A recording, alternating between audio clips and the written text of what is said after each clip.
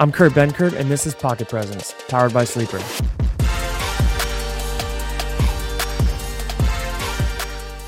Christian McCaffrey, we got to get to it. He did not score this week, and it hurt. The first time in his, 17 consecutive games that I decide to add his anytime touchdown to my slips, and it's on me. That's my fault. I should not have touched him. I should have just let the streak ride. I wanted to get greedy and get in on the action. He breaks the record, then says, I don't need anything else. Let's see if somebody else can do it another time, but that's fine. They won. He played well. The whole team played well, just not my slips. Also got to give a shout out to Brock Purdy. He went crazy. 19 of 26, 3 touchdowns, but the way he did it, it wasn't just all scripted clean. He was balling. He was making plays, scrambling, extending it. The one downfield to George Kittle was nasty. He had a dude in his face. Pause. The one that he hit to Ayuk early in the game, he is just, look, I'm going to say it. Non-concussed Brock Purdy is good Brock Purdy.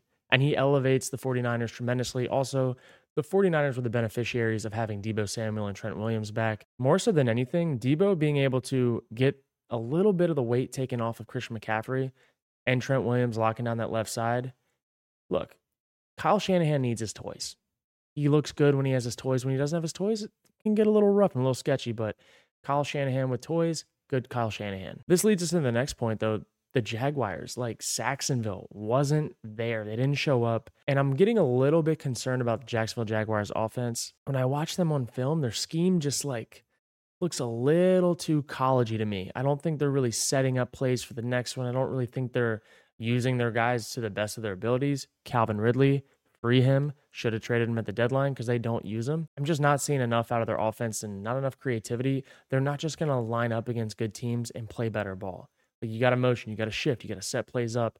And I just don't really see them doing it. So hopefully they adjust by the end of the year because I do like their team, but they definitely got exposed yesterday against the 49ers. I hopped off the bus for 3 weeks, but Kyle Shanahan got his toys back, and I am all the way back in on the Niners. They look like the team to beat again, and that's the thing, though. If they can stay healthy, get through the playoffs, they can be the Super Bowl team on that side, but you also see the Eagles. They're clicking on that side. There's some other NFC teams that are really balling right now. It's going to be a wild race. This NFL year just feels like anybody could win it, and that's fun. That's why we love the NFL. Speaking about weird weeks, Steelers, again, outgained, outrushed, out all of it, but they had the refs at their back. We got to talk about that fumble, man. The not fumble, actually. The incomplete pass that was thrown a yard backwards, blown dead, and would have been a scoop and score, but instead is no points, no touchdown, and the Packers lose by 4. That's tough. Packers fans, you don't deserve that. You don't deserve anything that you've been through this year, honestly. Maybe it's a little bit of a rebound from having 20-something years of great quarterback play, pretty solid teams, but you definitely didn't deserve that one on Sunday. But I will have to give props to Mike Tomlin, who actually finds ways to win games. And I think that's the number one characteristic of a good coach. Can you win games? Can you just find ways for your team to win when you lose players, when you have a bad year? They're kind of you don't really want to play them, even though they're not good. I still think they're fraudulent from a roster standpoint, but they're doing it somehow. They got a few good players, and they're just kind of playing backyard ball, and it's working. If you're Matt LaFleur, I think you go back and you look at this game and it's dang, we could have won this. What really needed to change to win this game? I have one blaring thing on my notes. Aaron Jones, 17 touches. Aaron Jones needs 20 plus touches in a game, and I think they win 90% of those games. Anytime he's under 20 touches, it's just how could you have been a little more creative to give him a few more that lead to explosive plays? Because he is a walking explosive play. And if you're not giving him his ops, man, it's just I don't know. I think you got to do a little bit better job there, but I was excited to see Jordan Love just sling it downfield with no regard. His arm angle was sick, had some sweet throws off balance. He did throw 2 picks. The first one on the double move, I don't love it. Could have been a little better ball, but also if you're a 6'4" receiver, 200 pounds, whatever you are, go dunk on somebody. Go make a play that other guys around the league are playing versus falling back. I just I don't like to see that, and I think Jordan needs to not treat him like that receiver. Jordan has to treat him like a speed guy, not like a physical guy, and stop giving him those opportunities, because if that was Romeo Doubs, I know what Romeo Doubs would have done. He would have jumped up, tried to dunk on somebody, but that's not Christian Watson. He's a speed guy. He's not the 6'4", 200-pound physical guy. He doesn't use his body that way, and I think that Jordan has to just chalk it up. Stop throwing those balls like that, and he'll throw less interceptions, because there's a common theme with his 50-50 ball interceptions and where they're going, who they're going to, and I just think it's week 10. You've tested it too many times. Got to stop. The one thing that the Pittsburgh Steelers, in my opinion, do better than anybody else in the league, the George Pickens back shoulder. If you watch these guys, it looks like Tom Brady to Randy Moss. It looks like, man, Joe Montana, Jerry Rice. Like this one little glaring point of Kenny Pickett to George Pickens, if that's the only thing they do well, man, they do that better than anyone in the league right now, and it's unstoppable. Just wanted to give that a shout out because as bad as they are on offense, it is such a pretty, poetic, artistic thing to watch, and I'm enjoying it, so shout out to you. Now we got another game, complete opposite. This one was a shootout. We have Lions-Chargers. Man, big Dan Campbell. The dangling Dan Campbells. What did they say in the post-game press conference? Dude just let his nuts hang. All I'm going to say is, Dan Campbell, you're not afraid, and we can see it bulging out that you're not afraid. He went for it on 4th down to seal the game and not give the Chargers any time back, and I absolutely love that call. Also, the Lions, I made a sketchy trade. I'm not even going to lie to you guys. I made a really sketchy trade trading for David Montgomery while he was injured, knowing that Gibbs was popping off, and my God, seeing him get over 100 yards rushing and a touchdown just made me so happy. Seeing their 2 running back system come into full force, like if anyone's going to do a 2 running back system, it needs to be the Lions because they have their bruiser that can also be a home run hit. Most bruisers are not that. And then you have Gibbs, who is an absolute dynamic threat in the backfield, out of the backfield, catching, running, like all of it. And then Goff, dude, Goff is dealing. Goff also has wide open receivers often, but he's delivering and he's making every single throw. He's super accurate when he's got time.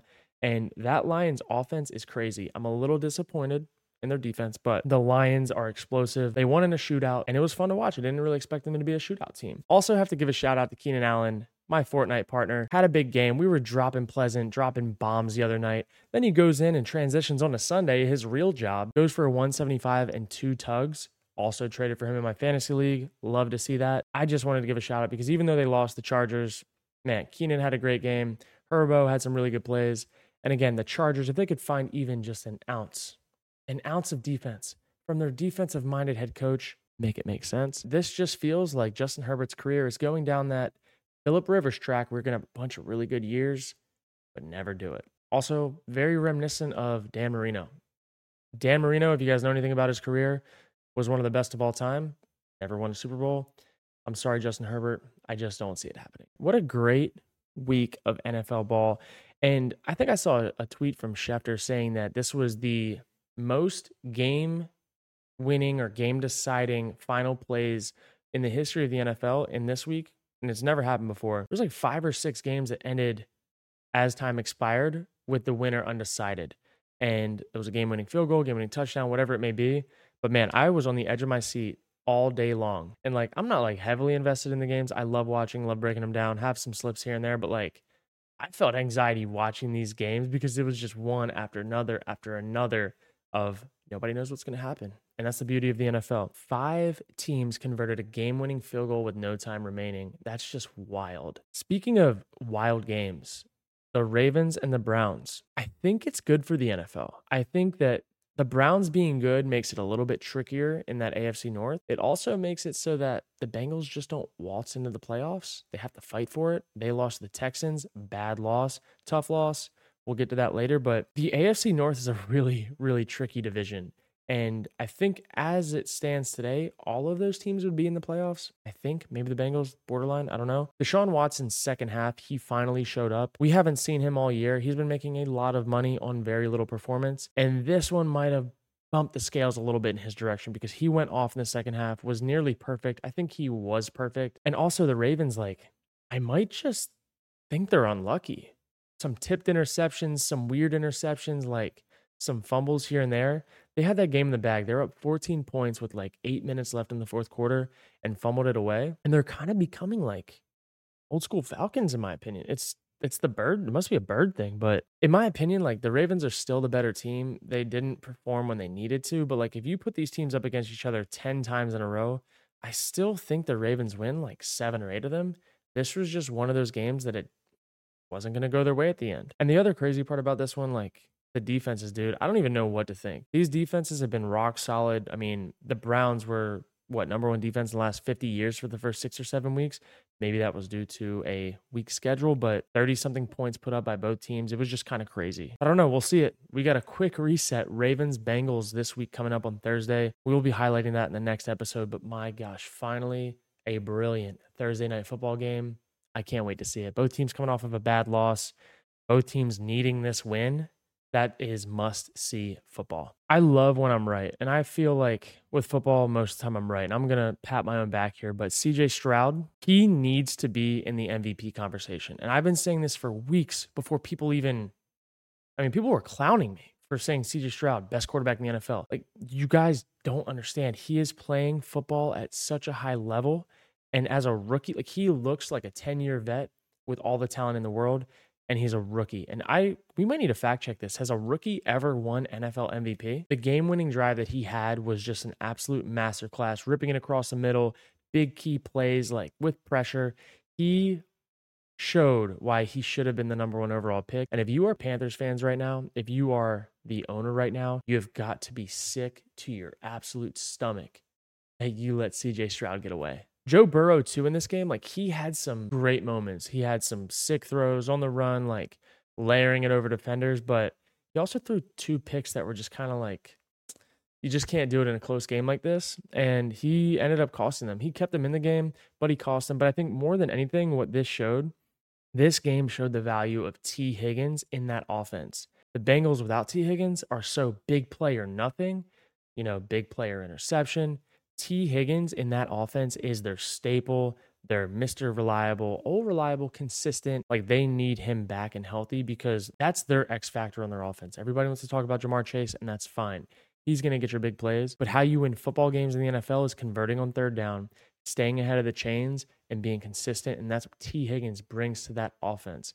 You saw Joe Burrow sacked a little more than he has been in the last few weeks, a little more pressure. It's because he wasn't able to get the ball out to his target that's bigger than everybody else, that's like able to make contested catches, that Joe trusts to make contested catches. And you really saw them miss that on Sunday. Also, on the Texans side, if Noah Brown is available in your league, you need to be spending all of your free agent budget on him. He is a stud. Nico Collins is their T. Higgins. Noah Brown and Tank Dell are both kind of like their Jamar Chases in that offense. But Noah Brown specifically, he should be able to be gotten in a few leagues. I see him kind of being picked up. If you can trade for him, get him. But that guy right there, 7 for 172. He's a walking explosive play. Also, the Texans throw the ball a lot. They throw the ball all the time. So there's plenty of targets to go around between all their weapons. But man, I am high on the Texans. And I also made an agreement earlier in the year that if the Texans got over 8 wins this year, that I would jump through a table because I did not see it happening. I spoke out of my behind, and I'm going to get a table ready because the Texans are kind of rolling and I like them. I don't know if they sneak into the playoffs, but if they do, what a story that would be. Have you guys ever thought about what it would be like to be traded to a team, not think you're going to play, but have to be ready enough to play, then have to play, go perform, and then do it again the next week against a defense it's like a really good defense in the NFL, and then ball out? Josh Dobbs, the Pastronaut, dude, he is balling right now, and he's been balling all year. I'm tired of seeing the Josh Dobbs hate about how he played with the Cardinals. The Cardinals don't really have anybody, and he was doing everything he could to elevate them, to win them games, to play risky when he had to. Can't say it the way I want to, but I'm going to say this. Josh Dobbs is better for the Vikings than Kirk Cousins was, mainly because of his ability to extend plays, and you got to think he's doing it right now. 2 wins without Justin Jefferson. Have you guys ever seen Justin Jefferson able to play a football game when a quarterback can extend plays for 5-6 seconds past the normal route tree? I think Justin Jefferson's value is through the roof, all because of Josh Dobbs' ability to create, to extend. Dude, this offense could be going nuclear by the time he gets back, and Dobbs just has an ability that Kirk Cousins doesn't. Kirk Cousins is so good at what he's good at, but that offense, in my mind, always had a ceiling. And now, ceiling, I don't think it really exists. Kevin O'Connell is one of the best coaches in the NFL. He should honestly be up for Coach of the Year right now. I was joking around earlier in the year saying that the Vikings were cooked. They were losing games, like weird games earlier that I don't really think they should have. But I always had respect for Kevin O'Connell and who he was as a coach because he was putting together a good performance on offense. Like, they were playing good. What he has his team doing right now is nothing short of spectacular, and I'm in on all of them. Like, I really think that they are going to be a force in the NFC North. Sad enough to say. And I don't think they're as good as the Lions, but damn if I don't want to watch Josh Dobbs and see what he can do with all his weapons against the Lions. Like, I think there's some substance there, and they could be a sneaky wildcard team. I wouldn't want to play them right now because Josh Dobbs, the pastronaut, is an X factor. The other thing we got to flip the script to is, man, rough looking injury from Derek Carr. We're not too sure exactly what happened. Saw maybe head, saw some shoulder, but shout out to Jameis Winston coming out and just slinging it with no regard like it's 2018, 2019 Bucks. I really was excited to see what the Saints offense looked like with somebody that was willing to just push it downfield. And push it downfield in a way that gave his guys chances for 50-50 balls, not just overthrowing people just to play it safe. The Saints coming back from a 20-something point lead to at least put up a fight at the end showed that Jameis Winston is ready to go. I'm excited to see what he can do with a full week of prep, and I think that the Saints are better with him in the lineup. Makes me appreciate Olave more. I think he's going to get more targets. I don't know. The NFC South is in shambles, and I think the Saints are the least in shambles of the group right now, and that's going to be a fight to the finish for mid. The Saints are one of those teams where like somebody has to make it to the playoffs in the NFC, and they have like enough guys on their roster to where they should be decent. And I could see them being like 07, 08 Giants, where they kind of make a run, and they're one of the bad teams that get hot at the right time.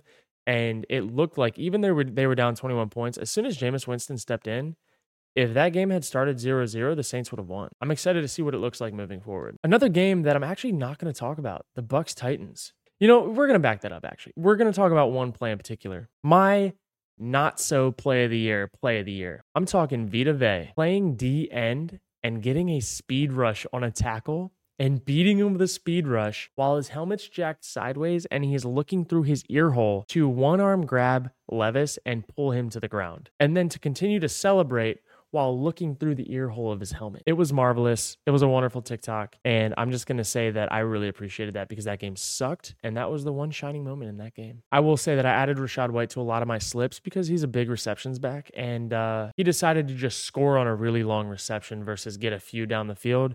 And it completely blew a few of my slips. But hey, you can't blame good players for making good plays. The next part of this one, the Cowboys, I know that they're just rolling bad teams, but they're a good team. If you could keep Mike McCarthy out of situational play calling and just let him call open field and like everything up to 4 minutes left in each quarter, every single game, they'd be cooking right now. It's kind of like the Saints pulling Derek Carr in the red zone. They need to pull Mike McCarthy out of situational football because they are on fire right now. And the Giants are really bad, but Dak's playing the best football of his career.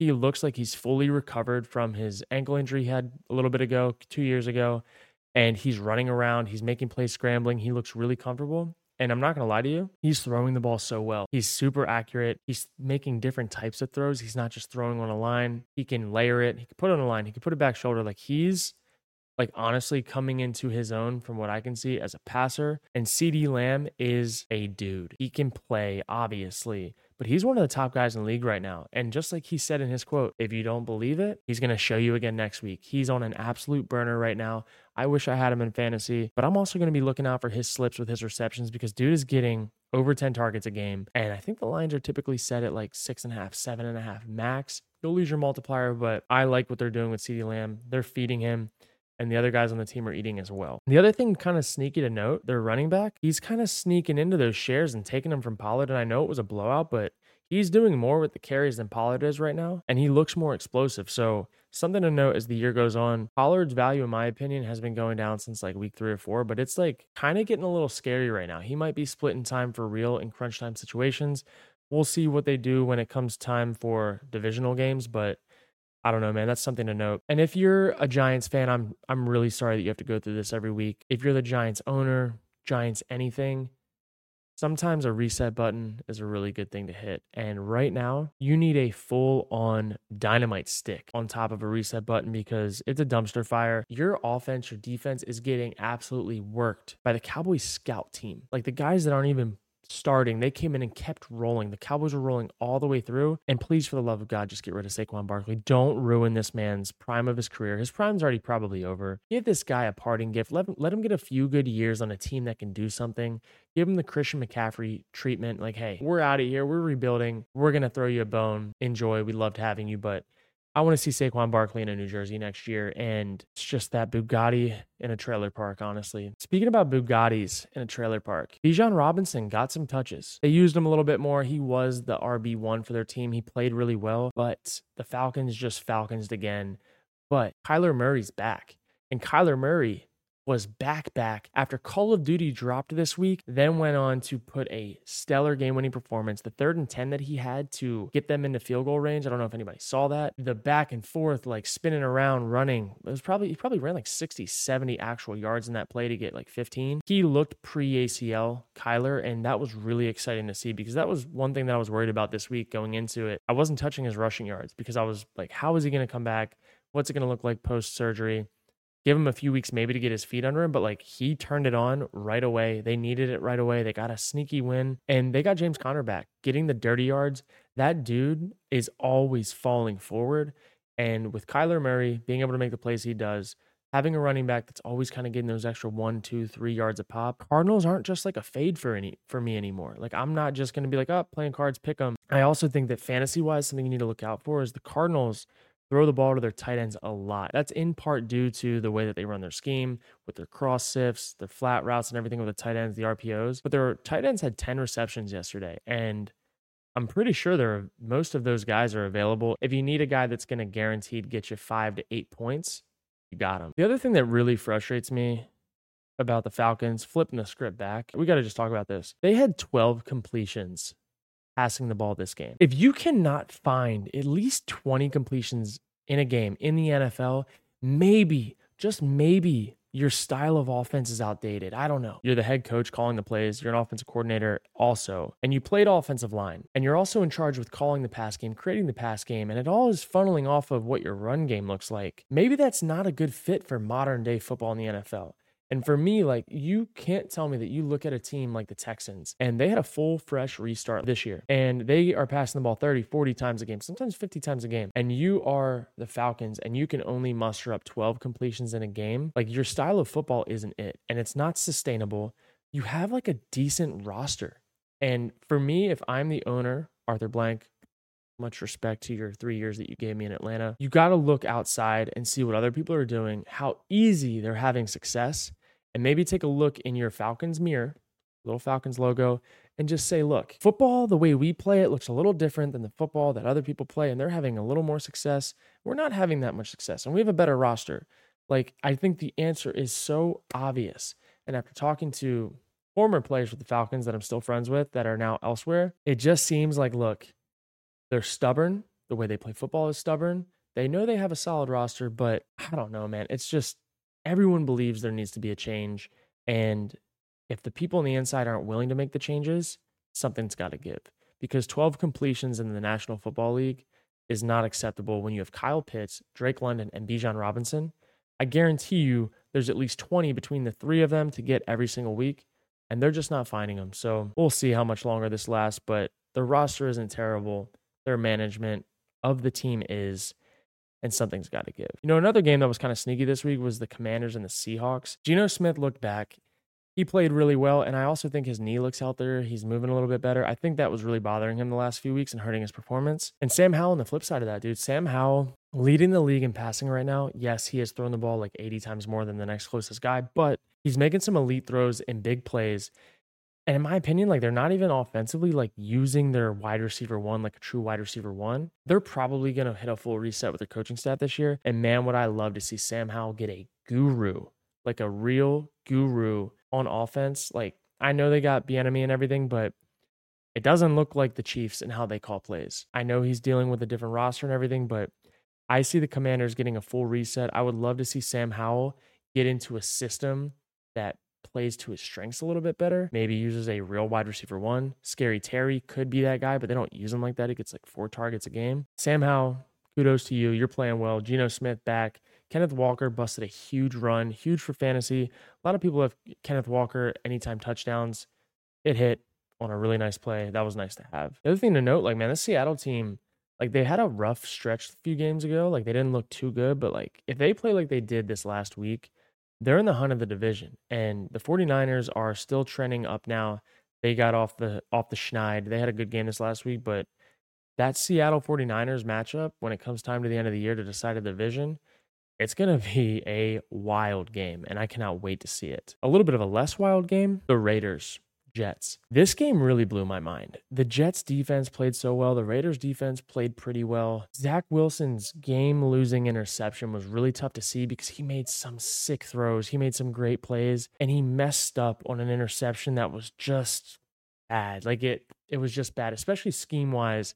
To throw a stick route and get it picked off by a linebacker is just something that like should never really happen. And I don't know if he just like had a brain fart or just like was tired, mentally exhausted, and just was going through the motions, but it was such a bad game-sealing interception that we really haven't seen him do that. And man, that really hurts because Aaron Rodgers, trying to make his comeback mid-December, confirmed. I think I saw somewhere the Jets maybe have like a 3% chance of making the playoffs. I just don't see...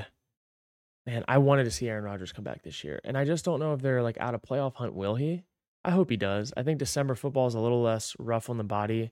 Teams typically don't hit as hard, like things are a little bit cleaner by then than they are typically earlier in the year. I don't know. That was just tough to see. It was a really solid performance by Zach Wilson up to that point, and it kind of erased all the good things that he did for how bad that interception was. But also shout out to the Raiders. Beautiful mustache and all. Actually went to Devontae Adams a lot. Devontae had 13 targets, and Devontae's happy. A lot of targets Devontae is a happy Devontae, and he likes a quarterback with a mustache that's going to throw him the ball a lot. Also, Garrett Wilson is a certified dog. I don't know if you saw some of those key plays that he had this past week, but there was one that really stuck out. He had a slant across the middle, blitz off the slot, safety rolling down, and he knew he was going to get blown up. But it was a must-have third down. He had arms outreached, extended, took it to the gut, bobbled it, caught it, and got back up for the next play. Garrett Wilson played his butt off, and he's fun to watch. And I'm really excited to see him more so next year with a guy that's going to be able to put pinpoint accuracy on the ball, and Garrett's going to thrive. So the fact that Garrett Wilson's doing what he's doing right now with Zach Wilson throwing on the ball, just wait. It's going to be fun to watch. That about wraps up the Sunday slate. Just so everybody knows, we're recording these on Mondays. The Monday night game has not yet happened, and I'm going to give you my blind prediction on this Bills-Broncos game. I think there's going to be a lot of tables broken in that parking lot. The Bills need this win. They're like on the outside looking in the playoff hunt. They're playing against the Broncos. The Broncos have had some sneaky good wins recently, but they're playing in Buffalo. I think Buffalo's going to get to Russell Wilson's head, to his kazoo helmet that he wears. And I think Josh Allen is going to realize that he's got to throw the ball to Stephon Diggs at least 8 times a game, really more like 12, 13, 14 times if they want to do things on offense. And he's not just going to throw the ball to his tight end 15 times. So I'm going to say that the Bills are actually going to show up on Monday night. They're going to show up to be the Bills that we thought they were in preseason. They're going to absolutely smack the Broncos down, send them back to Denver, and Josh Allen might have one of his like 3 passing touchdown, 1 rushing touchdown performances, and then Denver's terrible defense will be back to being terrible. So that's what we're pulling for. That's where my slips are riding, and we'll see how it all plays out. All right, now that we've recapped all the games of the week so far, we need to hop into our next segment, the waiver, talk fantasy, and I have a few key pieces that I really want to talk about. And again, every league's different. The guys that are available are different depending on 10-man leagues, 12-man leagues, 8-man leagues. You never know. But these are the ones that stuck out in my leagues. So we got Khalil Shakir. He is playing pretty good football these last 3 weeks, considering like he's like a 4th guy on their kind of target list right now. He's had 4 targets, 6 targets, and 4 targets each of the last 3 weeks, and he's caught every single one of them. And if you're someone that's desperate, which I know a lot of fantasy owners right now are, teams are decimated. Injuries have been bad this year. He's gotten 5.5, 12.2, and 7.7 points in the last 3 weeks. And Denver's defense, if they decide to regress back to what they have been, should be giving up some points to him. He's going to get his 4 receptions minimum, most likely. Going to get his 40 yards receiving, and he should be a nice flex ad if you're absolutely needing it. But again, even moving forward to next week, they play the Jets. I wouldn't play them that week, but they got Philly, then a bye, KC, Dallas, Chargers, New England, Miami last stretch of the year. If you need a guy that's worth stashing, I would add him. He's kind of like that Shaheed for me from the Saints earlier in the year. Another one that I really like in this is Rondale Moore. Dating back to last year, Rondale Moore was one of my guys that was on my sleeper list, And when Kyler got hurt, he plummeted for me. He does not see the targets with any other quarterback that he does with Kyler. They must be gaming, playing COD together. They've got to be boys because up until this year, he only saw 7 targets one time. The last 3 weeks, it's been 4, 3, and 2. And now you have this week with Kyler back. Dude saw 8 targets with 5 receptions and 43 yards. I think that's going to only get better. They have Hollywood Brown and him playing similar roles, but Kyler's clearly comfortable with him. He's 5'7", 180. Kyler's 5'8". They got this little thing going, dude. They got to be gaming in the back. They're shorter guys. They vibe with each other, and Kyler obviously likes him. And if you're in the needy tight end department, which I feel like a lot of people are as well, this one's sneaky. Tyler Conklin. Tyler Conklin is tight end 21 right now, which if you're decimated, if your team's hurt, if you have tight ends out, whatever, you got bye weeks, he's available on waivers. And then in the last 2 weeks, he's had 6 targets and 7 targets, has caught every single ball thrown his way, and he has over 136 yards receiving in the last 2 weeks. No touchdown, and to put up basically 10 points on average over the last 2 weeks, that's pretty solid for a tight end that you can find on waivers. The last thing that I have for you guys in this department is the defense, and I think that the best teams in the league in fantasy are always hunting waivers. They're looking for kickers and defenses based on matchup every week that can fit the bill and elevate. And if you have that extra slot to have people plugged in and out each week and put it into your lineup, you need to use it. And this week, my guaranteed bomb pick of the week is the Commanders defense versus the Giants offense. They're available. They're on waivers. I just don't see how the Commanders don't get after the Giants because they're that bad. I know that the Commanders traded away some guys up front. It's the Giants. And I am on team fade the Giants every single game of the year. So the Commanders are a rental defense for this week. Another one that I really like, maybe even more than that, is the Lions defense versus the Bears. I think that the Lions could pop off. Again, more of a rental defense. They got waxed this week defensively against the Chargers, but those two, if you're in need of a defense or kind of iffy about your starting defense, go rent a defense. Find them on waivers, bring them in, kick them to the curb. They should get you anywhere from 8 to 15 points. And right now, that makes all the difference in winning and losing your fantasy league. All right, now that we're done recapping the week, talking about waivers, we need to go back and recap our slips of the week because there's some really good tells of what we need to be doing for next week to maximize our profitability. And I think the key theme is we need a shorter net. We need a little smaller net, not so wide range of people that we're picking. And we need to lock in on our guys that we just have full belief in and hammer them versus sprinkling all over the place. So, but some of my key hits of this week, we have Hunter Henry. He had a late cover. So did Breece Hall. Both of them had 3 receptions. Their lines were set at 2.5 each. A little 500 paid out 1,270. And then our boy, Keenan Allen, mixed with CeeDee Lamb. Keenan's was set at 6.5 receptions, which was kind of steep, but I like the targets that he gets. And CeeDee Lamb, 5.5.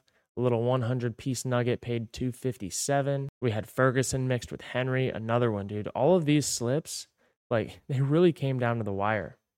100 for 268. We also threw in a little Gibbsy there too. Gibbs had a last-minute clutch fourth-quarter reception to hit over 2.5. We had Gibbs, Henry, and Michael Pittman all hit 2.5, 2.5, and 5.5 respectively. A little 100 makes 375. And really what this is doing for me is I'm finding out that I need to pick less guys. I need to have less of a wide net of picks and really lock in on the guys that I believe are the best players on their team. Maybe not the third, fourth guys, because over the course of time, you can guarantee target share going to the top guys more often than not, them catching more often than not, and them hitting their yards in the right games with the right matchups, with the right game scripts. The other thing that really just blew my mind is this is really where my bad losses lied. I put Derek Henry to have 2 receptions in way too many slips. And my guy played on a team that only put up 6 points, and he only had 1 reception for -4 yards. If you can't find a way to get your best player on the field more than 1 touch in the passing game, he only had 12 touches all game long. You've got to get him involved. And that one just hurt because, again, even seeing his 1 reception, I would not have picked the under, even knowing the outcome. Like, I just wouldn't believe it. So hopefully next week, they set it again at 1.5, and I'm going to hammer it again. And they're going to realize that they messed up and make an adjustment and find ways to get him the ball easier on screens because they win games when they do that. That is it, man. Episode 2 of Pocket Presence. Thank you guys for being here as we work through the kinks, iron things out, and get this thing rolling. We'll be looking for the next drop to be on Thursday, then again on Sunday. Again, episodes every Tuesday, Thursday, and Sunday. I appreciate you guys tuning in. Be sure to follow, like, subscribe, comment, and everything in between. And be sure to put on notifications so you never miss an episode. Until next time, thank you for being here.